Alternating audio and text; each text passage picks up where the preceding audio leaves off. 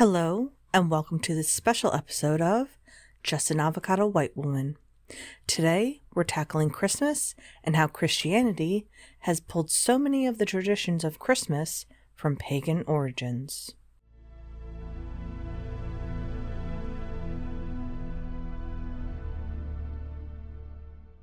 Before I began my research for this, I knew this as fact. I just needed clear dates and sources to make sure I was giving all of you the right info.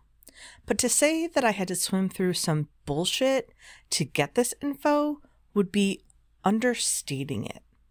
The amount of articles out there stating that Christmas absolutely did not take anything from pagan holidays and that Christianity would never do that was just astounding and ridiculous.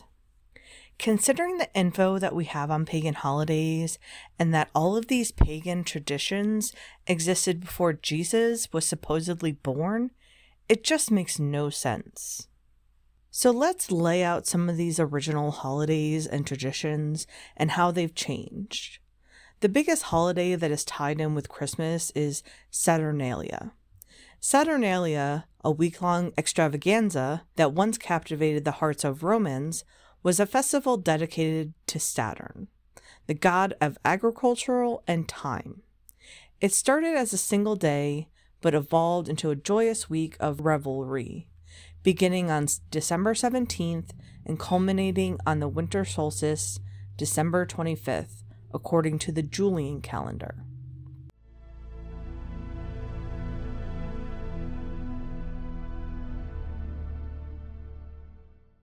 During Saturnalia, the Roman world turned upside down. Work ceased, courts closed, and even schools took a holiday. People traded their traditional togas for colorful attire known as synthesis, and the enslaved were given a respite, joining in the festivities alongside their masters. Imagine the streets adorned with wreaths and greenery as Romans embraced a time of leisure and celebration. The Roman poet Catullus famously called Saturnalia the best of times, a sentiment that echoed through the ages. Instead of toiling away, Romans engaged in games, music, feasting, and the exchange of gifts. Candles called cerae, symbolizing the return of light after the solstice, were a popular gift. We often see candles in windows today as a popular Christmas decoration. The final day, known as Sigillaria, saw the gifting of small terracotta figurines reminiscent of older rituals involving human sacrifices.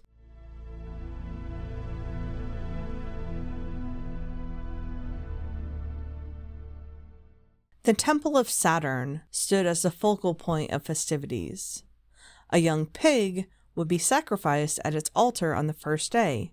Today, ham is often the choice of food for Christmas.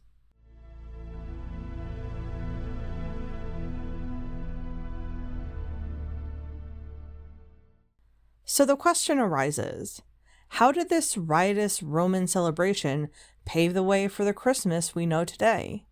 The answer lies in the historical intersection of pagan traditions and the spread of Christianity.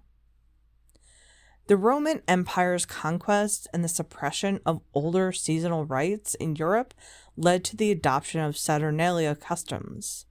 As the Western world embraced Christianity, efforts to integrate and co-opt pagan traditions became apparent. Christmas, with its traditions of gift-giving, singing, candlelight, feasting, and merrymaking, found common ground with Saturnalia. By the 4th century AD, Western Christian churches settled on December 25th as a date to celebrate the birth of Jesus, coinciding with the ancient Roman festival. During this period, Christians and pagans coexisted, and the incorporation of Saturnalia traditions into Christmas may have been a strategic move to encourage the acceptance of Christianity as the official religion of Rome.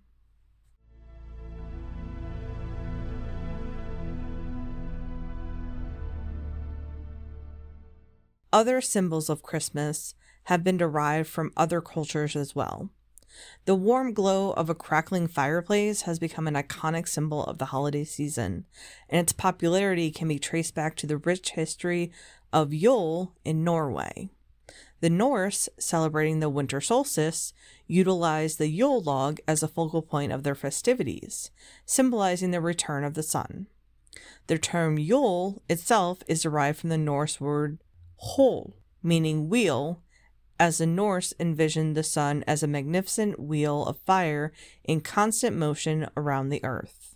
This ancient tradition not only laid the foundation for the family fireplace as a central element of Christmas scenes, but also influenced the festive culinary landscape with the popularity of log-shaped cheese, cakes, and desserts during the holiday season.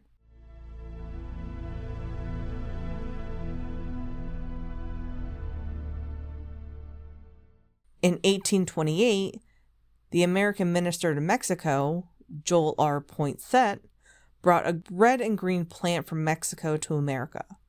As its coloring seemed perfect for the new holiday, the plants, which were called poinsettias, after Poinsett, began appearing in greenhouses as early as 1830. In 1870, New York stores began to sell them at Christmas. By 1900, they were a universal symbol of the holiday.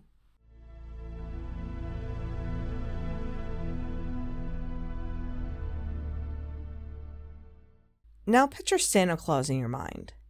The jolly old man in red and white beard. Surprisingly, the modern image of Santa was shaped by none other than Coca-Cola in the 1930s. One more piece of modern-day consumerism that we have them to thank for. However, the concept of a benevolent figure delivering gifts goes back further to Father Christmas, or St. Nicholas, a 4th century AD bishop known for his generosity.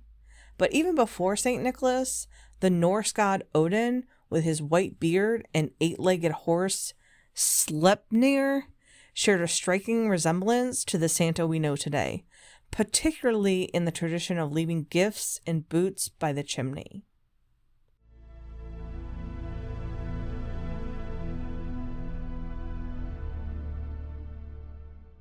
Modern-day Christmas carols, while undeniably Christian, have roots in the pagan tradition of wassailing. The term wassail originates from the Anglo-Saxon phrase wassail, meaning good health. Wassailers would roam villages singing to banish evil spirits and wish good health to their neighbors. The tradition of Christmas caroling, as we know it today, traces its inspirations back to these merry choirs, with St. Francis formalizing the practice in the 13th century.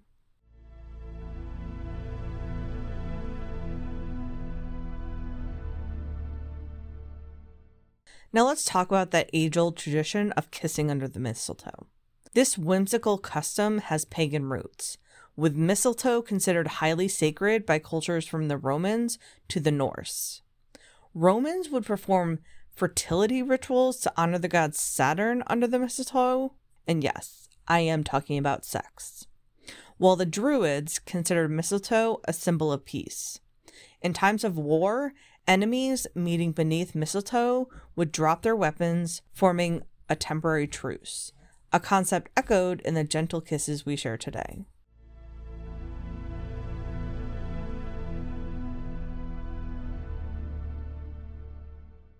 Holly, another sacred plant for pagans, was intertwined with Saturnalia. Romans exchanged holly wreaths during the festival for good luck.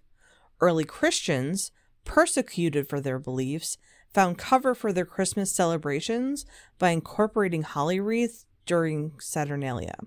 As paganism waned, holly became a symbol of Christmas itself.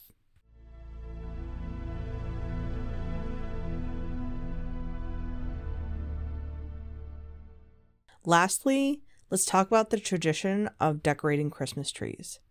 Borrowing from the Romans, who adorned trees with metal ornaments representing gods during Saturnalia, Christians merged this practice with a Germanic tradition of decorating trees with fruits and candles to honor Odin during the winter solstice.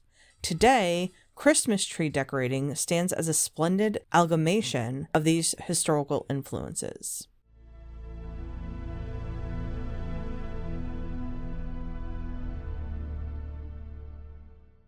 As we trim our trees, sing carols, and hang mistletoe, let's remember the rich tapestry of history woven into our holiday traditions.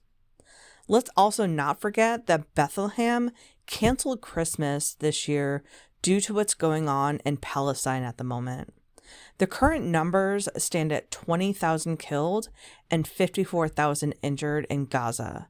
That includes 8,500 plus children, plus 7,000 more missing under the rubble.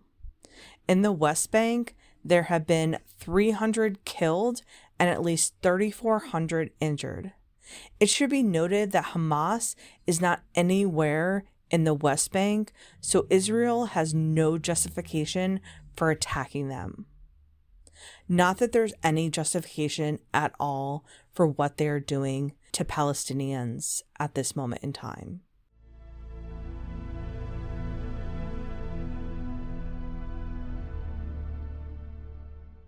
Please join me on Wednesday as I do a short episode just going into the last few weeks and what actions I've been taking to help out the community. I'll be doing these type of episodes, which I'll call ramblings, in between my scheduled episodes that are in-depth topic episodes. So join me next time on Just an Avocado White Woman. Have a great evening.